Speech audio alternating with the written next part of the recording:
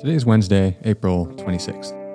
And the title for our devotional is Purchasing Power.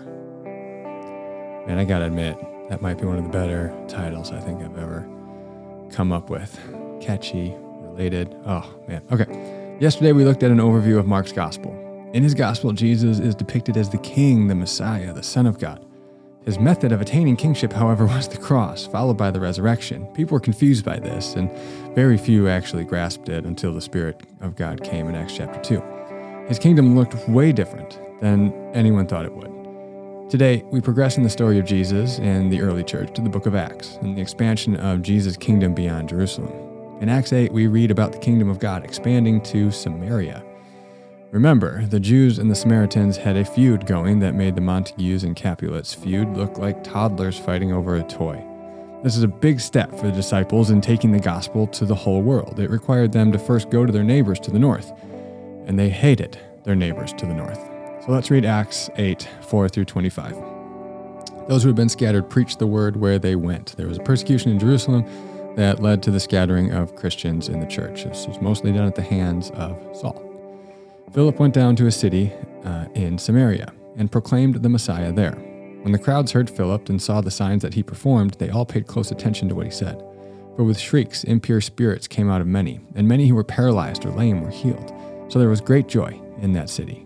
Now for some time, a man named Simon had practiced sorcery in the city and amazed all the people of Samaria. He boasted that he was someone great. And all the people, both high and low, gave him their attention and exclaimed, "This man is rightly called the great power of God." They followed him because he had amazed them for a long time with his sorcery. But when they believed Philip as he proclaimed the good news of the kingdom of God in the name of Jesus, they were baptized, both men and women. Simon himself believed and was baptized, and he followed Philip everywhere, astonished by the great signs and miracles he saw. When the apostles in Jerusalem heard that Samaria had accepted the word of God, they sent Peter and John to Samaria. When they arrived, they prayed for the new believers there that they might receive the Holy Spirit, because the Holy Spirit had not yet come on any of them. They had simply been baptized in the name of the Lord Jesus. Then Peter and John placed their hands on them, and they received the Holy Spirit. When Simon saw that the Spirit was given at the laying on of the apostles' hands, he offered them money and said, "Give me also this ability, so that everyone on whom I lay my hands may receive the Holy Spirit." Peter answered, "May your money perish with you, because you thought you could buy the gift of God with money. You have no part or share in this ministry, because your heart is not right before God. Repent of this wickedness and pray to the Lord in the hope that he may forgive you for having such a thought in your heart. For I see that you are full of bitterness and captive to sin." Then Simon answered, "Pray to the Lord for me, so that nothing you have said may happen to me."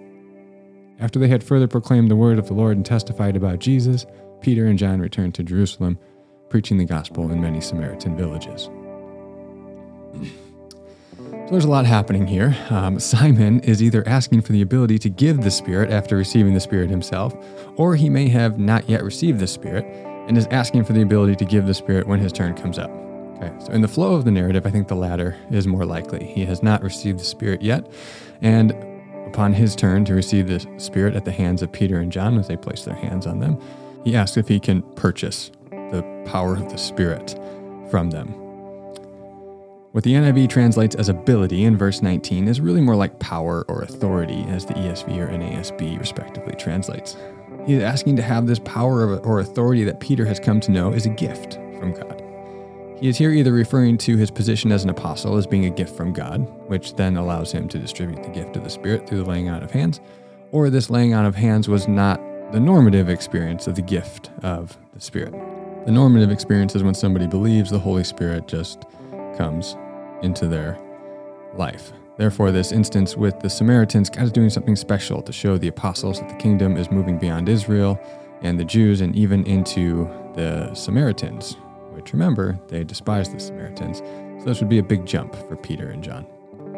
In any case, the Spirit is a gift, not one that Simon could purchase for his own gain. This reveals a deeper issue. His heart is not right before God. This reveals that he is likely not a genuine believer, but this has become another business opportunity for him to exploit and deceive people with his sorcery. There's an important contrast here in the text between Simon and Philip. Simon boasted about himself. He said that it says that he was somebody great. In verse 9, Philip proclaimed the good news about the kingdom of God in the name of Jesus in verse 12. Simon, when he saw the power of God working through Philip, he recognized it as real power, and his magic or sorcery paled in comparison. This mentality has no part in the kingdom of God. We cannot control the power of God. He gives it and uses it as he wills, often through us, but at the disposal of his own will. Attempts to purchase the power of God are attempts to control God and will not be a part of his kingdom. Peter tells him to pray for himself in verse 22. Simon's response is not genuine repentance and prayer, but a request for someone else, that is Peter, to do this for him. The grammar of this phrase indicates that Peter thinks it is unlikely that he will do this. Peter has discerned in Simon a bitterness and captivity to sin, yet that indicates he has not yet received the grace of God. Justin Martyr, Irenaeus, and other early church fathers, they identify later Simon Magus as the first source of heresy in the church, especially Gnosticism, the early forms of which the early church combated in the New Testament. It wouldn't become formalized until the 2nd century, but the foundation of it was certainly laid in the 1st century. It seems as if Simon has a syncretistic or a la carte approach to Christianity. What Simon wants to do here is to merge the power of the Spirit with his current shtick without abandoning his former life and surrendering fully to Jesus. Thus, he has no part in the kingdom of God.